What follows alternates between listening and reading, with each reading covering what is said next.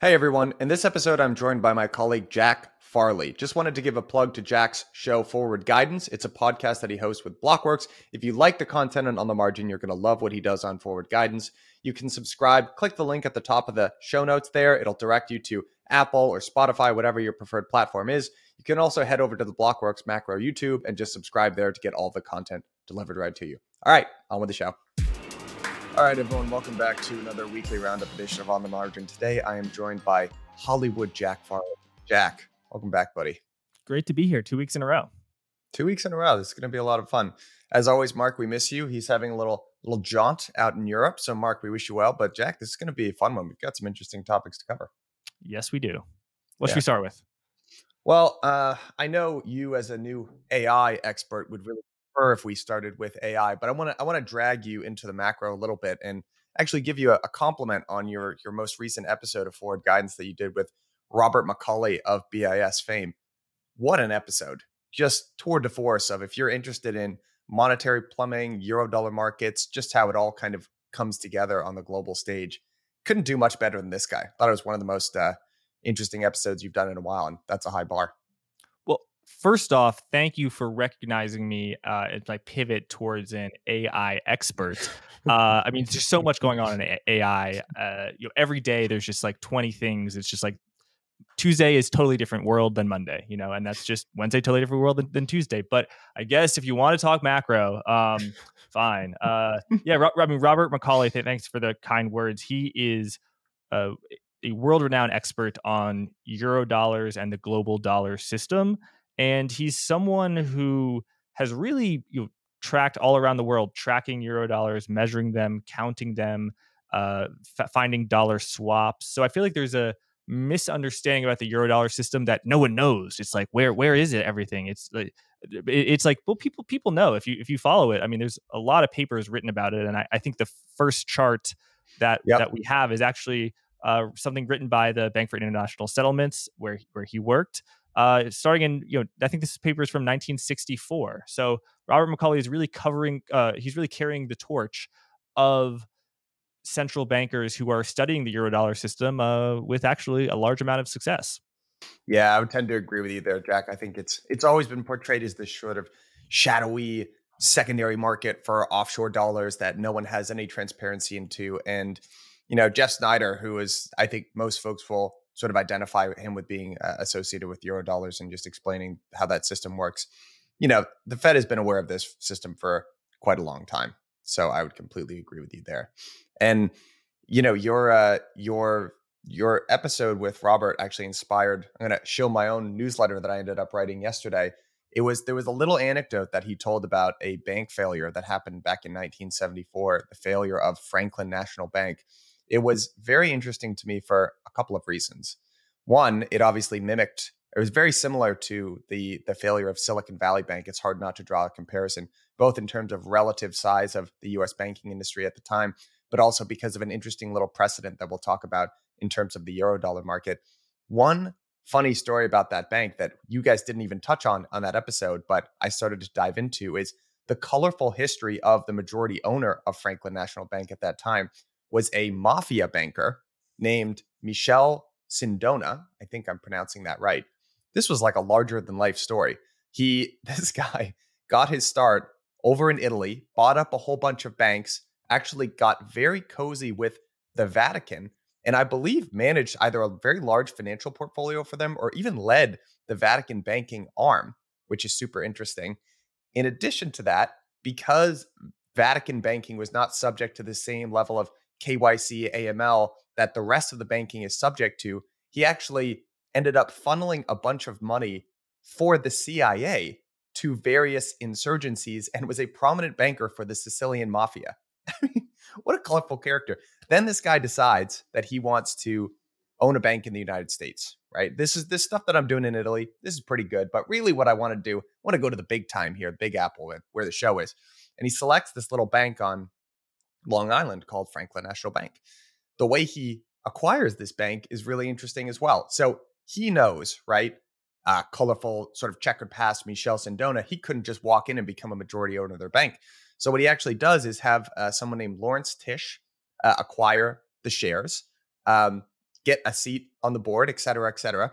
Then a conflict of interest is manufactured for Lawrence so that he has to sell his shares. Mm. Who does he choose to sell these shares to, Jack? Well, I've got a willing buyer in the form of Michel Sindona. Bing, bang, boom. So he ends up selling his shares. That's how Michel sort of takes control of this bank. This was 1972. 1973 is the year where the fixed currency exchange rate, there was a component of the Bretton Woods system. We finally abandoned that. We say, look, guys, this is not working. And most major currencies are allowed to float. So there's a huge boom in foreign exchange activity at that point. Michel ultimately decides that he wants to get in that game. He pushes Franklin National Bank to become a large speculator in Forex markets. A lot of those bets go against him. Tale as old as time. The bank ends up losing 98% of their profit over the course of the next 2 years. He defrauds the bank of $30 million. He urges the bank to get a bailout of over $1 billion from the Fed, and the whole thing ends up going kaput. He would later go on to hire a couple of Sicilian hitmen to kill the lawyer who liquidated the bank, ends up going to jail for doing that, and he dies of cyanide poisoning, either from suicide or from being murdered. And the last little conspiracy theory, this is unproven, but he is said to be associated with the murder of a pope, John Paul I, Whoa. who is the shortest serving pope on record. This is unconfirmed, but I mean, how there isn't a Netflix documentary about this guy, I have no idea in this entire story. But the interesting thing that Robert McCauley pointed out in this whole thing is when Franklin National Bank was undergoing stress and the Fed was opening up the discount window to them, there were the Long Island branches, which are based in the US, but then there also were a Caribbean and a London branch. And critically, the London branch, this is where the Eurodollar component goes in. And Eurodollar is offshore dollars, not in the US. Offshore dollars. Yeah, exactly. So it's dollars that are, deposited in an offshore bank and then lent against, and there end up being a bunch of dollar denominated assets that aren't actually subject to some of the same capital requirements and insurance requirements. So it's cheaper. That was another very interesting point. You can actually borrow lend in a more capital efficient way because it's not subject to the same US regulations. So basically the Eurodollar deposits had a fixed term limit, and they were sort of the hot money foreign exchange speculators. And there was this question of, that's where a lot of the trouble was coming from. So there was a question for the Fed. What FNB wanted to do was use the collateral that it had over in its London branch. They wanted the Fed to lend against that, basically open the discount window to lend against and sort of indirectly shore up this Eurodollar system. And there was a question of, well, is the Fed going to do it? Is it in their interest? And they ended up doing that. That was a precedent that stood through many other sort of when a U.S. owned bank has a foreign branch sort of that operates in the Eurodollar system and they got in trouble, the Fed would also help them out. I think Continental Illinois in 1984 is an example of that. But only recently, with a failure of Silicon Valley Bank that had where was the branch again? I'm going to blank. I think it was in the Bahamas or the Caribbean or something like that. Oh, but, right. I forget. Yeah, but it was in the Caribbean. I can find it. Yeah. But it had some depositors there who were not given the same guarantees, basically, of that U.S. depositors were. So it was a very important precedent that sort of got broken. And Robert McCauley posed the question of, is this going to be a big deal or not? And it could be, right? If we were to put on our dramatic caps here, Jack, could be seen as the U.S. sort of withdrawing support from this very critical monetary system in the form of the Eurodollar system. So if you're just kind of a history buff and kind of a finance nerd, this is a really interesting story to dig into, but I just found it an interesting little anecdote. Yeah, that is a fascinating story. So I looked up, it was where else? The Cayman Islands, where Silicon Valley Bank had depositors who were not immediately bailed out by the FDIC. It's tough to say. I mean, in a year, they could be made whole because the assets are there. I don't know, but they did not receive that sort of instant assistance from the FDIC. I think there is a difference between Franklin National Bank and Silicon Valley Bank in that it sounds like, I mean, you said the story, they made all of these speculative bets that was kind of proprietary trading with clients' money. Sounds like FTX, which, if we'll have time, we'll touch on at the end.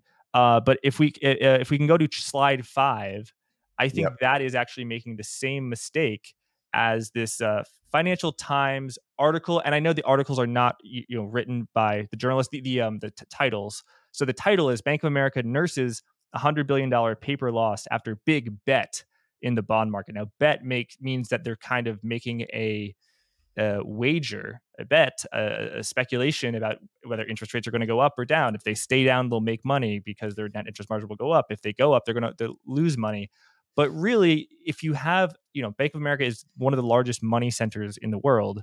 And if you have hundreds of billions of dollars flooding into your bank, from March 2020 to probably, the end of 2021, you're going to have to put that money somewhere. So it's not as if, you or I or someone else, someone watching this who has a brokerage account is like, oh, I'm long options on TLT, I'm short puts, I'm doing. It's like it's not the same things. I wouldn't call it a wager. Similarly, Silicon Valley Bank did not really make a wager. They just had a huge influx of deposits, and they managed their asset liabilities really poorly. But it wasn't some sort of, they weren't going to make a windfall by, owning agency mortgage-backed securities with a coupon of 2.5. How I do, I have no kind words to say about Silicon Valley Bank and its management. And actually, there was a podcast I listened to recently, but the podcast was filmed in, I think, September of 2022. And the CEO was quite prideful, talking about how amazing his firm was and how everyone he meets wants to work there and wants to bank with them. And I mean, at the time that was true. I think their deposits tripled, which is not stable unless it's over a period of many years. And I don't know, it just kind of reminds me. I've been consuming a lot of Titanic content because of the recent news, and it's just like the ship can never sink. So it's important to stay humble, not only because you should stay humble, but pride goes before the fall. Yeah. So just also sorry. Final thing, if we could just go to this Bank of America paper loss.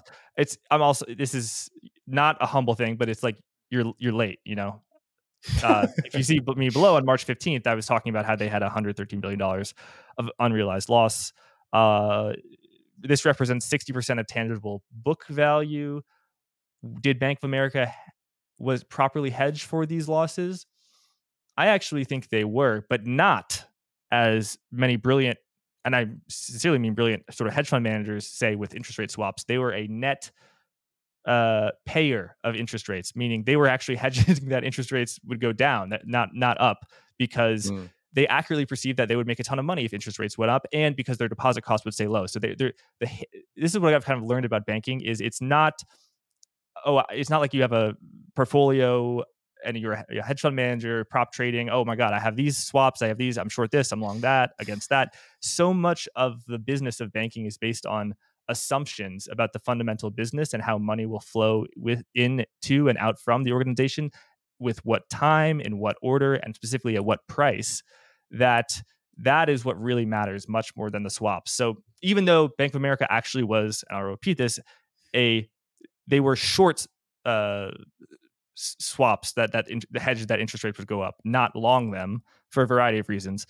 But their interest rate costs or deposit costs are still so low. I think they're it's from like a month ago, but their spot deposit cost for individuals is still like, much less than 100 basis points. For businesses are starting to say, hey, come on.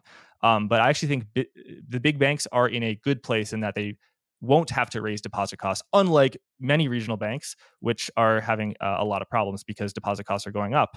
And that those issues will only get worse because as the Federal Reserve raises interest rates more, which it seems likely that they will. Sorry, Mike, I've been rambling. Go on. No. That's really helpful, and I just want to draw a line and underscore the point that you made earlier that Silicon Valley Bank is not necessarily like there are differences, right? Not all of these bank failures are the same. I will say the common element, I think, as you brilliantly put in your interview, is that duration mismatch is typically at the scene of the crime. It was for Franklin National Bank back in the day. Those Eurodollar deposits, the funding rate on them was fixed and very short. The bond portfolio that they had was much longer. That always just makes it extremely difficult. In addition to the crazy forex speculation that they were doing, which frankly would never fly today. But yeah, you were absolutely right, early and right about the losses on Bank of America's portfolio as well. Can we just get an update overall, Jack? What's going on in the banking system? We had all of these failures that seem, I know time is a flat circle in the age of social media, but gosh, Jack, this was probably 3-4 months ago, right? That this was all happening. So what's been going on since then? And I guess the question that I ultimately want to sort of lead you to is, do we have an impending credit event? Chair Powell in various FOMCs have commented that stress in the banking system is equivalent, in a sense, to an additional rate hike, obviously, because banks will be less willing to extend loans and credit. So, give us a sense of how are things in the banking system today? So I would say the fundamentals relative to, let's say, March 10th or March 12th are a lot better than the fears, the worst fears at the time. And you're not seeing systemic runs on banks. They're more of a bank walk than a bank run. And generally banks are holding on to deposits. So it's not a liquidity issue, it is a price issue. It is the fact that they can get money. They can get deposits to fund their loans. They're going to be fine, but they're going to be paying 4% on those loans. They're going to be paying 5% on their loans. So their net interest margin is getting squished.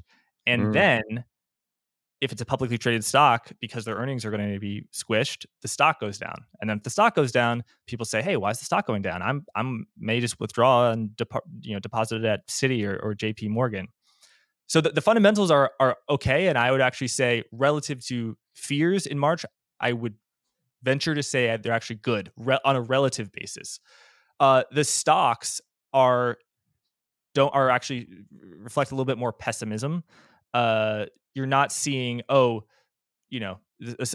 regional bank was down 80% in March, but now it's back to where it was in February. No, it's struggled. I mean, you have had some pretty epic volatility in PacWest, which was up probably $50, $30 last year. $50 was probably around the peak, and then it went down to 15 and looked cheap. Then it went down to 10, and it went down to as low as like a little under $2, and now it's at about 8. I mean, there are a few more that actually don't get a lot of like First Foundation, Hope, First. I mean, so there are a lot of regional bank stocks that are trading at 20% of book value to 60% of book value, and that seems a little worrisome. Like, what are stock investors? Why are they putting such a large discount on things? But on a historical basis, I mean, the fact that a bank is going to trade above book value, it's kind of a pretty optimistic, rosy scenario. And maybe only like the best banks in the world deserve such a valuation. So that is so far that is what we know.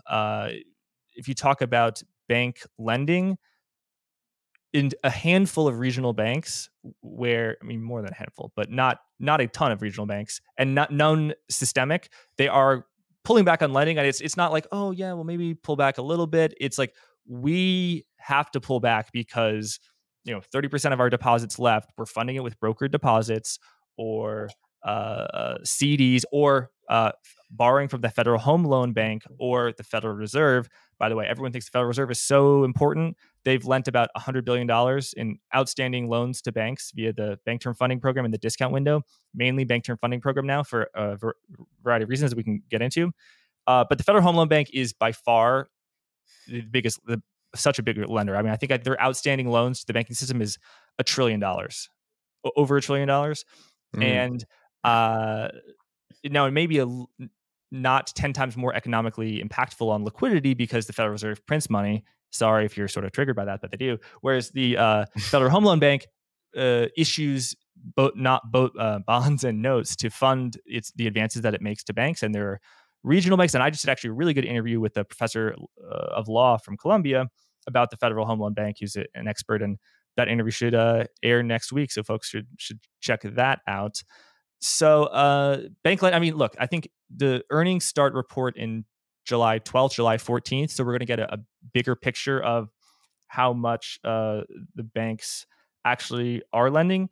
But I feel like I paid less attention to the macro of what is overall bank credit. I mean, I think it has not contracted, but it has the growth of credit has gone down way, way, way down.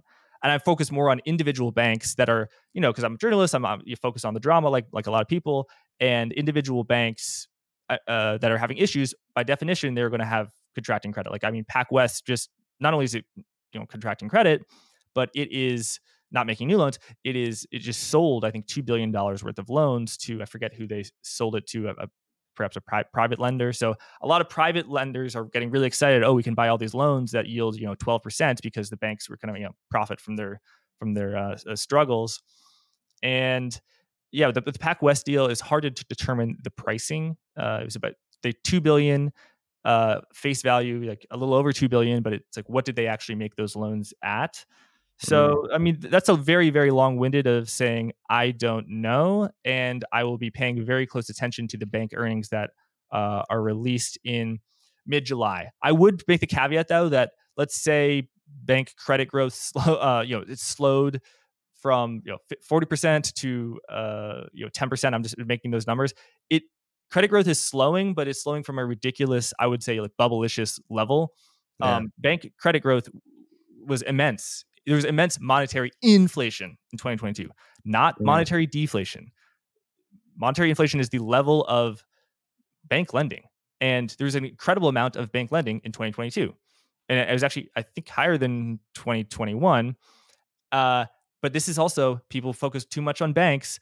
There wasn't any money printing in 2021 and 2020. It was all in securities. The Federal Reserve did a ton of quantitative easing, and there was a huge boom in bonds. I mean, like in March 2020, you went from Berkshire Hathaway not being able to issue a bond, and then a few months later, because of quantitative easing, you had cruise lines issuing bonds at very attractive, low rates. And I mean, the cruise industry is totally changed because of COVID and all that, and it's still struggling. By the way, I actually think that, total random fact, Royal Caribbean Cruises, tickers RCL, I actually think they are kind of the ancestor of the company that owned the Titanic. So, things live on. Hey everyone, we'll get back to the show in a minute, but just wanted to let you know that we've got our permissionless conference coming up. This is the one that we do with Bankless. It is the biggest and best conference in DeFi. It's going to be in Austin, Texas this year, September 11th through the 13th. If you've been in crypto for a while, you know that bear market conferences are the best conferences because those are the ones that all the alpha's at. This year, we've got a phenomenal lineup of speakers, and the topics that we're covering are insane. We're going to be talking about ZK Tech, roll-ups, account abstraction, MEV, app change, the whole suite of stuff. I cannot wait myself. So, because you're a listener of this podcast, you're also going to get a discount. Type in PODS20 and you're going to get 20% off your ticket. Click the link at the bottom of this episode and go get it now because prices go up every 2 weeks. They really do. History does not repeat, but it does certainly rhyme. Now, you mentioned quantitative easing there, Jack. I wanted to surface I'm going to return to the stress in the banking system and a potential credit event, but I want to talk a little bit. You mentioned quantitative easing. I want to give a shout out to Cross Border Capital's Michael Howell, who's been a frequent guest of both Forward Guidance and On the Margin. So shout out, Michael. He put out a great piece in the Financial Times, which I think was a very timely piece because the title of the piece is The Return of Quantitative Easing. This is a bold, pretty contrarian piece to put out amongst the calls that the era of easy money and liquidity is over. We are never going back to quantitative easing, et cetera, et cetera. And Michael put out basically a piece saying the opposite of that. So I'm going to share my screen here and just, you can actually see the link to the Financial Times article. But Jack, I'm curious to get your thoughts. You've done an interview recently with Michael. So I don't know if you want to kind of sum up the argument, and then maybe you and I can bat the idea around a little bit. Yeah, Michael is a world foremost expert on liquidity, a topic that's very poorly understood and hard to even define, let alone measure, let alone predict how it will impact asset prices. And Michael Howell has, I would say, objectively he's had a very hot hand for at least 2 years. I mean, he predicted liquidity would decline in 2022.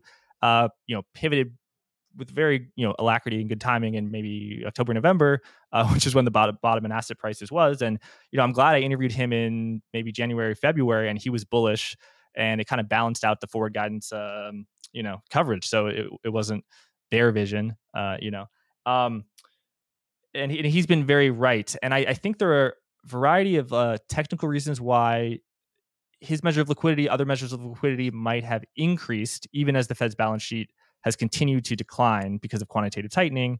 Although there is a tiny little spike, not tiny, but there is a spike in the Fed's lending to the discount window and the bank term funding program.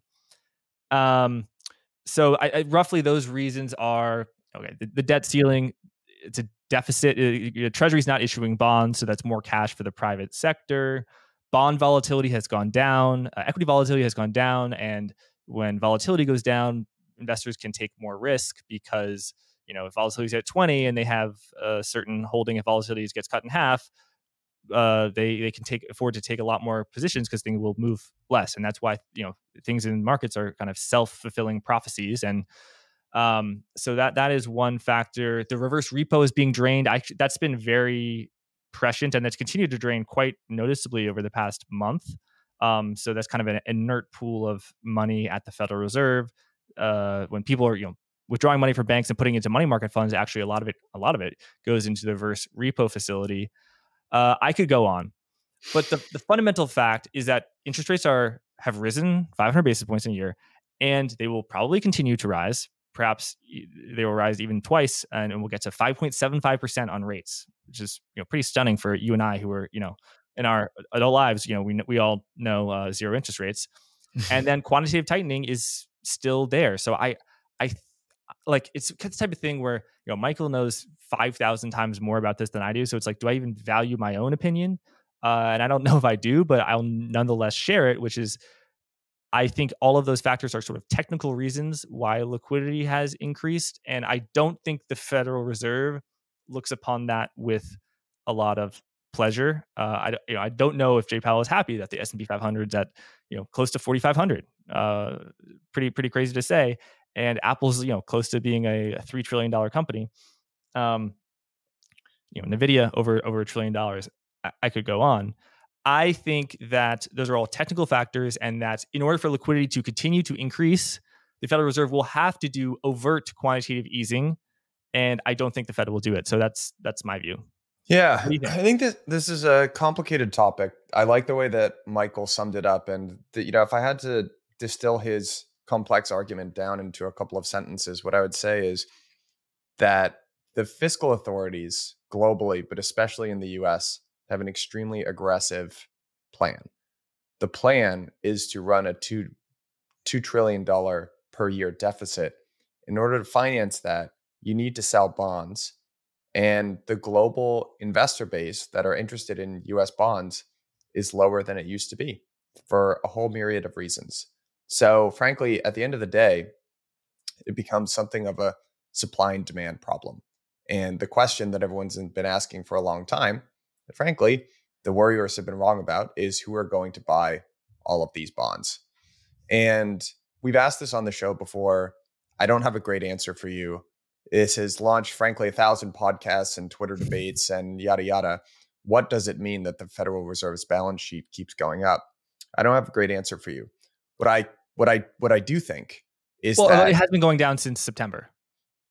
correct, for various periods of time, since '08, it's been able to taper off a little bit, but never really that meaningfully.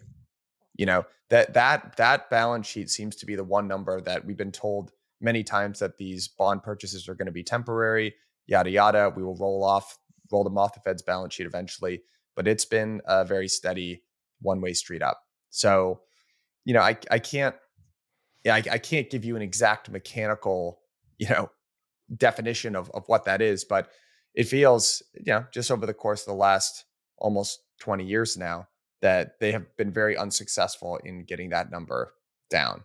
And the relationship here that Michael has drawn is in between, if you're following along via video, in between Fed liquidity and the Fed balance sheet. And, to summarize, they're very directly related. So when the Fed is increasing their balance sheet, liquidity is going up, and the opposite is the reverse. So the question ultimately ends up being, if you accept that relationship is true, and you accept the idea that the Fed has an enormous issuance plan for US treasuries going out into the future, and there are less folks that are interested in buying those treasuries than there used to be, then the only way you can make that math work is that the Fed has to ramp up their bond buying program again at some point, which is QE. So that's the argument. I, I think it's really tough to say how it's eventually going to play out, but I see the point he's making, and frankly, he's been pretty right about this year so far. Or long-term interest rates on long-term treasuries have to rise. There's going to be a bid for anything. Their stocks trading at a penny. There's a bid for it at a certain price. True. So that it could mean 10-year goes back over 4%. And I don't know if the Federal Reserve at least would view that with any sort of displeasure. Perhaps the Treasury would. Yeah, I mean, I don't know. I mean, Michael's been very, very right.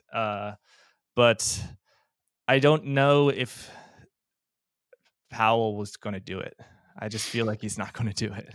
Well, there's the question again if the Fed doesn't have as much control over the longer end of the curve, right? So they have an enormous amount of control. Obviously, they directly control Fed funds, but everything up to about the 5 year, right? They've got a pretty decent amount of control over. So you're absolutely right. The 10-year could go above 4%.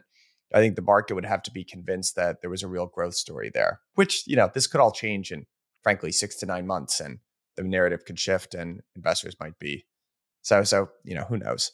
But I think that's what would sort of need to change.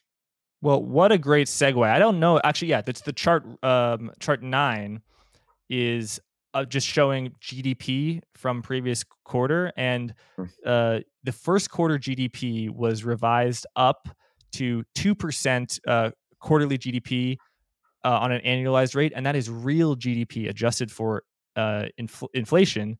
And so, in the first quarter of 2022, very negative GDP. Then the second quarter of 2022, less negative. Third quarter, fourth quarter of 2022, and first quarter of 2023, it's been 3 positive GDP growths in a row. I mean, which would support the view that technically there was a very, very mild recession in the beginning of 2022, and that we reemerged from it, and we have not been in a recession for a while, and we are not in a recession for a while. I mean, I've talked to lots of people who think that the economy is much, much worse than the official data suggests, both in GDP as well as in the labor market. But I've got to give credit to people who have said, nope, this economy will be resilient and growth will remain high. So gotta give credit to credit is due when the data comes out and validates their view, especially when it has been so for 3 quarters in a row.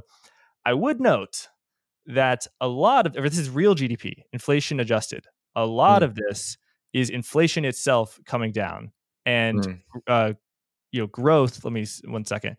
Growth was 6.1%. Not bad at all. I'll take that any day. But the PCE price index was 4.1%. So the difference between that is real GDP. If PCE, the measure of inflation, the other one being CPI, was 6.1%, real GDP would be 0. I don't have the data in front of me, but so much of the reason why you had negative real GDP growth in the first quarter of 2022 and the second quarter of 2022. The first quarter, actually, a lot of stuff that over my head, imports, exports, I think. But the second quarter, the price of oil was at $120 in June. So the economy was not in a depression by any means. I mean, the unemployment rate was very, very low. The labor market was very, very tight. Spending was very, very high. It's just that the price of oil was at $120. So inflation, I mean, what did it peak at? High, 8 or 9%. And if inflation was still at 8 or 9%, I mean, this thing would look very different. So yeah, this has a lot to do with inflation and falling inflation. So the soft landing people who they were mocked, and they were people who mocked them were absolutely wrong. I think that the soft landing folks, the data has validated their view. And I mean, in October, sometime in the fall of last year, Bloomberg, okay, not some random YouTube channel, Bloomberg had a 100% recession odds. Okay. And so soft landing people were not popular. If you were a soft landing view, you wouldn't share that view at the economist cocktail party. Well, now everyone wants to hear from them, and I think they deserve it. A lot of mainstream economists who called for a recession in this year, they're pushing it back to 2024, and some are calling that a hack move, I disagree. I think that there's a lot of stuff in in the pipeline which could slow the economy, and uh, you gotta be aware of those risks. All right, Jack. So I want to get your opinion on something. We've talked about this on previous episodes, and frankly, if you're listening to this and you've heard me pose this mental pretzel that I'm in too many times, I apologize. But I think there's a couple of different ways to sort of view what I view as kind of a limbo that we're in right now. So let me give you two stories and just see which one resonates with you. So last year was the worst year going back, I think, to the beginning of these indices, right? For the 60/40 bond portfolio or 60/40 portfolio, bonds and stocks. So obviously, some amount of mean reversion is inevitable, right? We're always going to get that bounce. Bear markets, and price movement typically doesn't go down in a straight line. There's a relief rally, and in fact, some of the most face ripping short term rallies actually happened during bear markets. So one way that you could construct what's going on in the markets today is that that's just what we're seeing, right? There's always going to be some amount of mean reversion after a horrendous year like last year. That's what we're seeing. And then there's going to be another leg down. This chart sort of supports that. We're looking at leading and coincident economic indicators, leading being things like manufacturing, coincident being things like unemployment, things like that.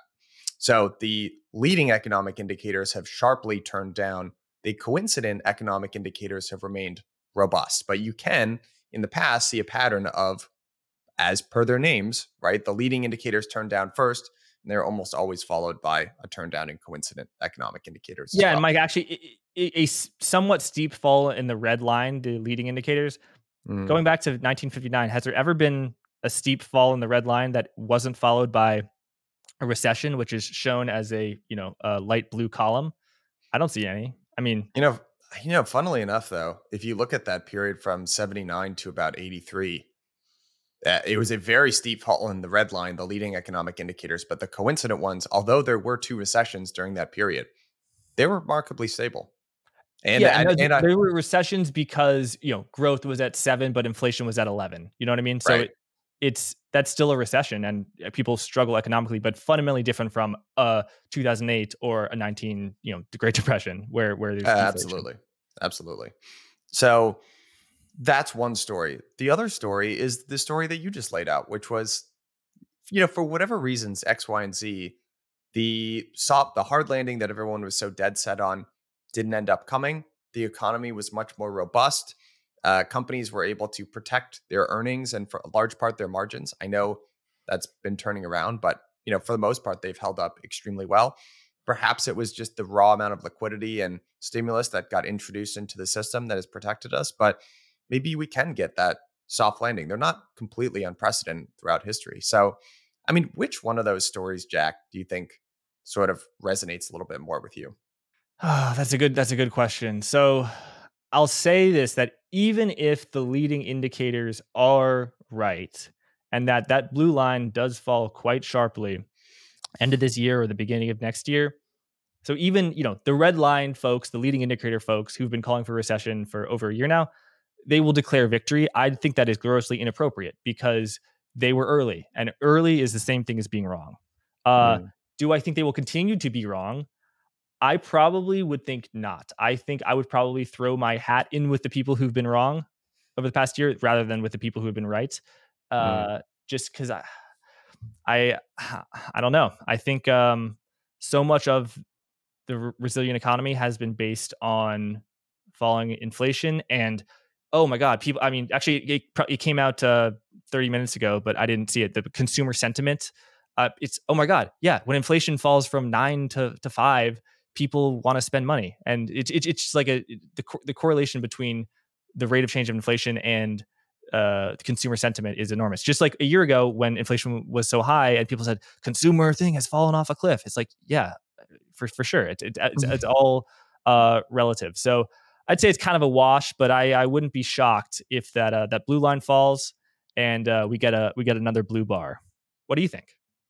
if you've been listening to these last couple weeks and even months, you've heard me agonize about this. I'm just not sure is the honest answer. It would not surprise me either way. I think I have a naturally maybe you call it realistic, maybe you call it pessimistic take. I tend to think that I just don't think you can do the intense experimentation that Federal Reserve and global central banks did and not feel some sort of repercussion. The only explanation that I can really think, the only explanation that's really made sense to me is that there actually is still stimulus going on right now. Running a $2 trillion deficit per year is incredible stimulus, but it's not the interest rate driven monetary stimulus that we've been used to for the last, since 2008. So that could be what is propping up economic activity in markets. And that is the story that sort of neatly makes sense and fits to me. So I don't have a great explanation for you. I apologize for asking that. And not. Oh, I've got another. Yeah, yeah. The last one that's made sense to me as well is, so this is a chart of S&P 500 construction materials. This is obviously not the only way to look at the health of the construction and the real estate sector, but if we showed a chart of home builders here as well, that would be screaming along and upwards. The framework that I've had for a while, and I got to give Eric Basmajian of EPB Macro credit for this, was sort of this 4-part cycle for upturns and downturns and reflexivity in the overall economy, which is everything starts with interest rates, and then that sets into motion either a positive or negative reinforcing cycle, wherein interest rate sensitive sectors such as housing, right? So there's a change in monetary accommodation via interest rates. Let's say it's downward, negative. So then the first thing that gets impacted is, residential real estate or real estate in general is extremely interest rate sensitive because Yeah, right. that's So it's financing. negative. The Sorry, interest rate it's change is positive. Interest rates go up. Mortgage yes, rate, interest let's rates say, go up. go from Yeah, 3% to 7%, and that impact on the housing market is itself negative. So, mortgage financing falls off a cliff. Refinancing goes down even more, and that's what we saw in 2022. But we've had a rebound. yes. Yes, thank you, Jack. And then that has a two-faceted impact, which is one, the wealth effect. So most of people's wealth is tied up in their home. So when the price of their home goes down, they feel less wealthy, they spend less, and that has downstream effects. Then the other impact is, it's kind of this phrase, housing is the economy. There are so many sectors that employ a lot of people, ship a lot of, buy a lot of commodities that's dependent on housing. It could be everything from white goods to things like lumber, et cetera, et cetera. So once that starts to happen, then the next impact of that is a decrease in sort of profit margins, right? That could be, a combination of like the construction companies, the white goods companies, anything that's selling or sort of, related to the housing cycle. Those all start to turn down. Once those margins get squeezed, companies will make the rational choice. Instead of, losing profits, they'll let people go. So that's unemployment, and that's that whole swing. And the thing that we've missed thus far in this cycle, that's why we're looking at this chart, is housing has been, considering the rise in mortgage rates, it's been remarkably resilient, I would say. So that's another explanation for why things might have been more resilient than we thought. We've talked about housing on the show quite a bit. It's been more resilient than certainly I thought it would. So maybe that's another explanation as well. Yeah, I mean, I think it's perhaps more than resilient. It's reaccelerated, as you saw, just in the chart of those construction materials and the home builders. I think the narrative going around, and again, it is so easy, Mike, to, after something has happened, assign a narrative to it. So Oh I've yeah. done, it's so easy to do, and this is what people are saying, that the because mortgage rates are high, yes, fewer people want to buy homes, but a lot fewer people want to sell their homes because they're locked in at that 3% rate. So why would they're going to incur a mark to market losses if they were a trader, because if, when they repay. So it doesn't make sense for them to do that. So therefore, not a lot of people are selling their homes. So people who want to buy homes, even though there may be fewer of them, they've got to go to the new home market, and the new home market is built by home builders, and so their pricing has been strong. So this has been very, very surprising to me, and it's kind of one of those things. If you were short the home builders in January, like it didn't work, and it didn't. Eventually, bears have to uh, stop becoming bears, not because for some for intellectual purity, but just because like they're gonna lose all their money. What's going on, everybody? Thank you for listening to On the Margin. I just wanted to take a quick moment to let you know about a very special offer that we have coming out of Blockworks Research. Now, many of you will probably be familiar with our platform, but Blockworks Research is the most blue chip spot to get research, data, governance, models, and a whole lot more about the leading DeFi protocols in the space. I've leaned on our analysts time and time again to explain complicated concepts going on in DeFi to me like I'm 5 years old. They can do the same for you. If you invest in DeFi or are just interested in it, it is an absolute no-brainer. As a listener of On the Margin, and to say thank you all for listening to the show, you can use Margin10 for a 10% discount, and that gives you access to everything, which would be weekly in-depth reports, live data, all of that good stuff. So again, that's code Margin10 for a 10% discount. Link is in the show notes. Sign up now. Thank you later.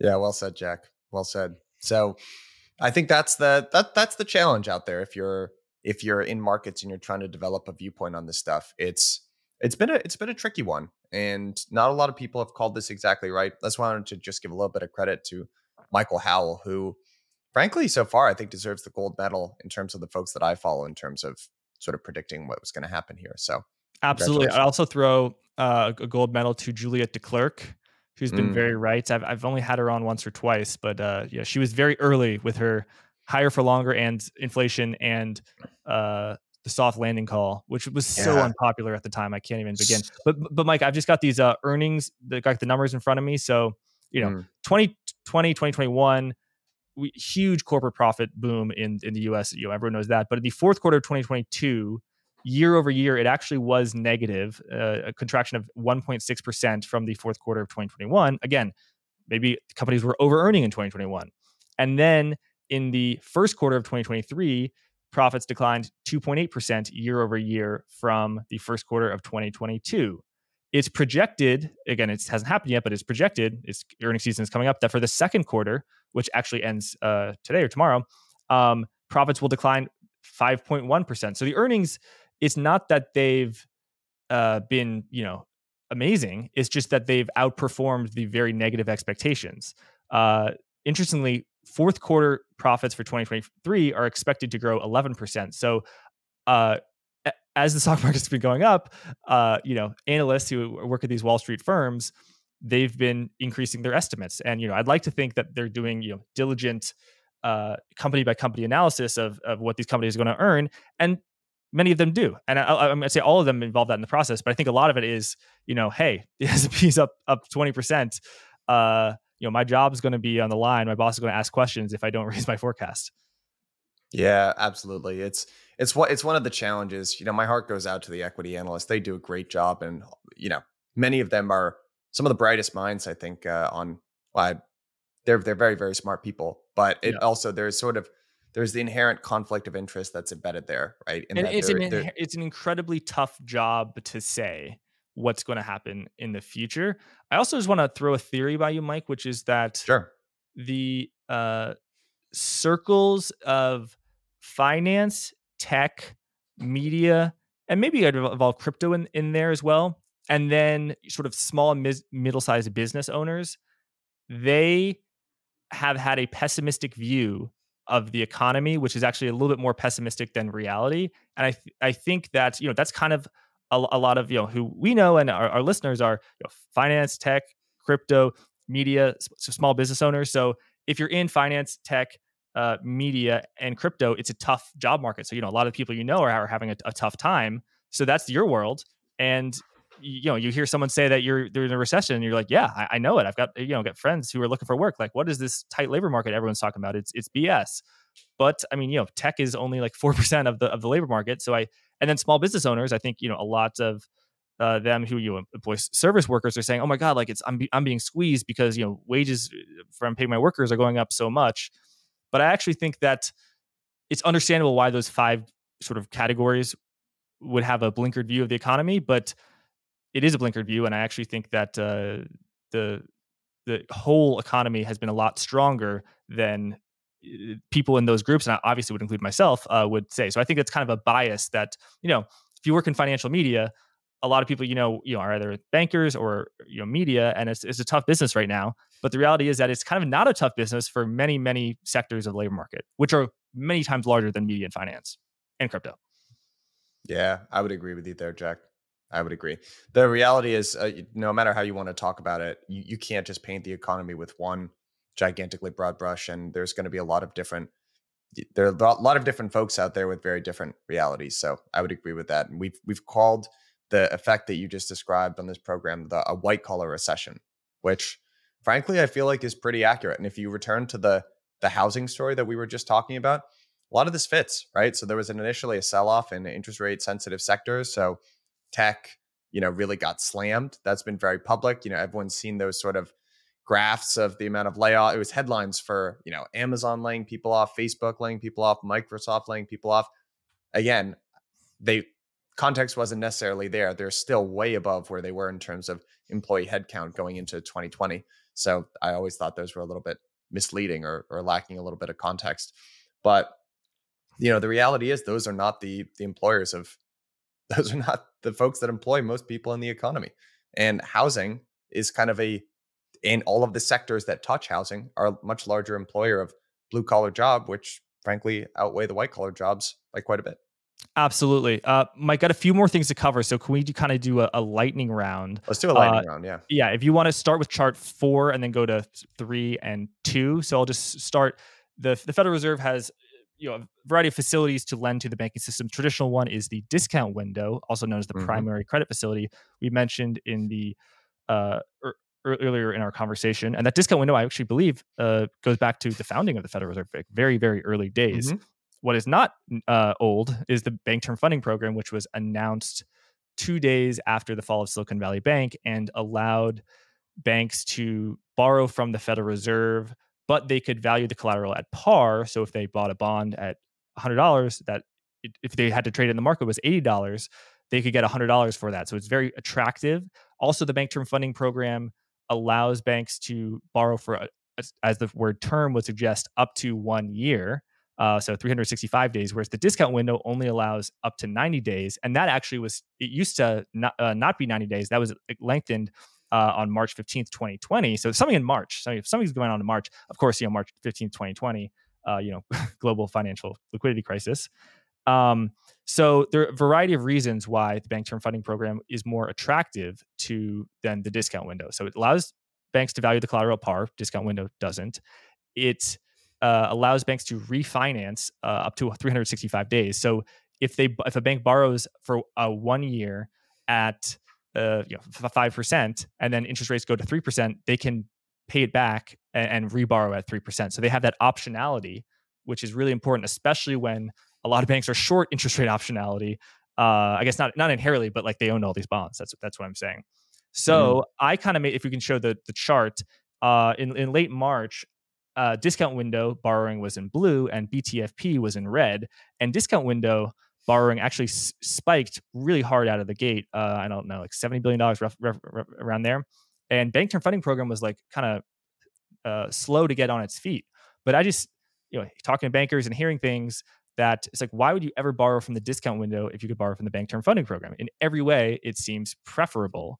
So I made the prediction that if the banks had to rely on the Federal Reserve borrowing, it would come from the Bank Term Funding Program in red rather than the discount window.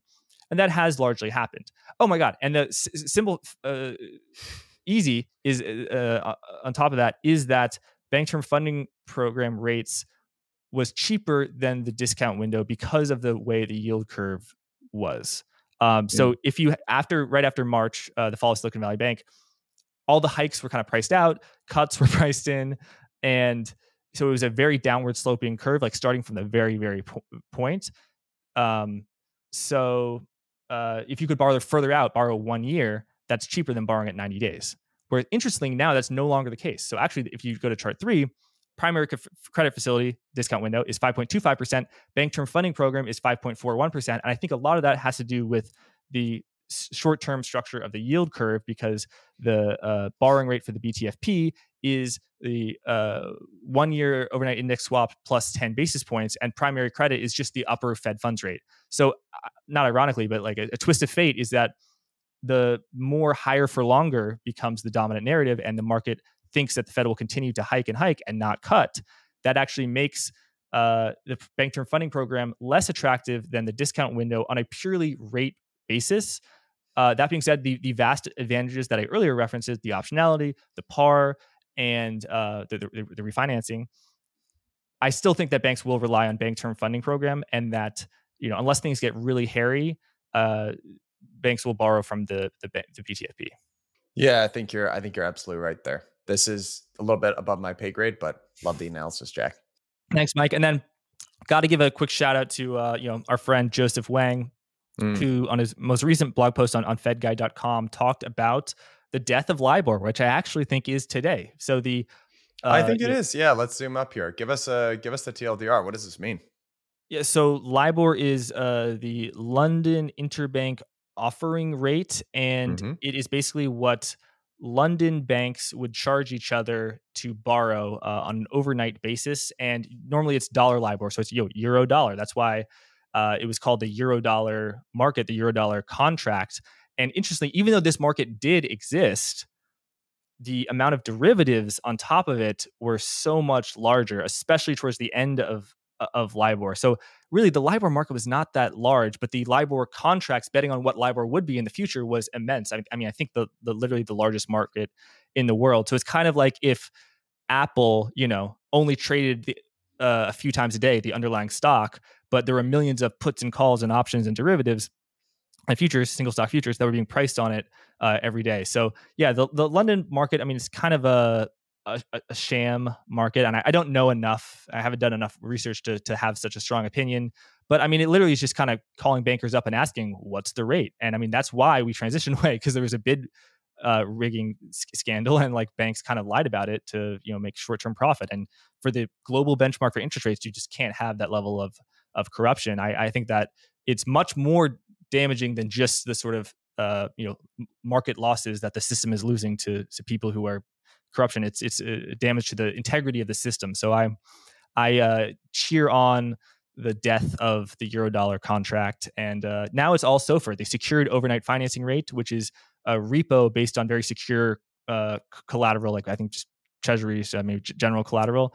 And the interesting thing is that this is pretty much a truly risk-free rate, whereas LIBOR interest rates actually went up during periods of stress, as you can see in April 2020, as well as during 2008. So it Hmm. was a cushion for banks, and this is the point Joseph's making in this chart, in his post, as well as in our interview with Robert McCauley, is that in periods of stress, banks are long loans. So they're long a construction loan at 3% plus LIBOR.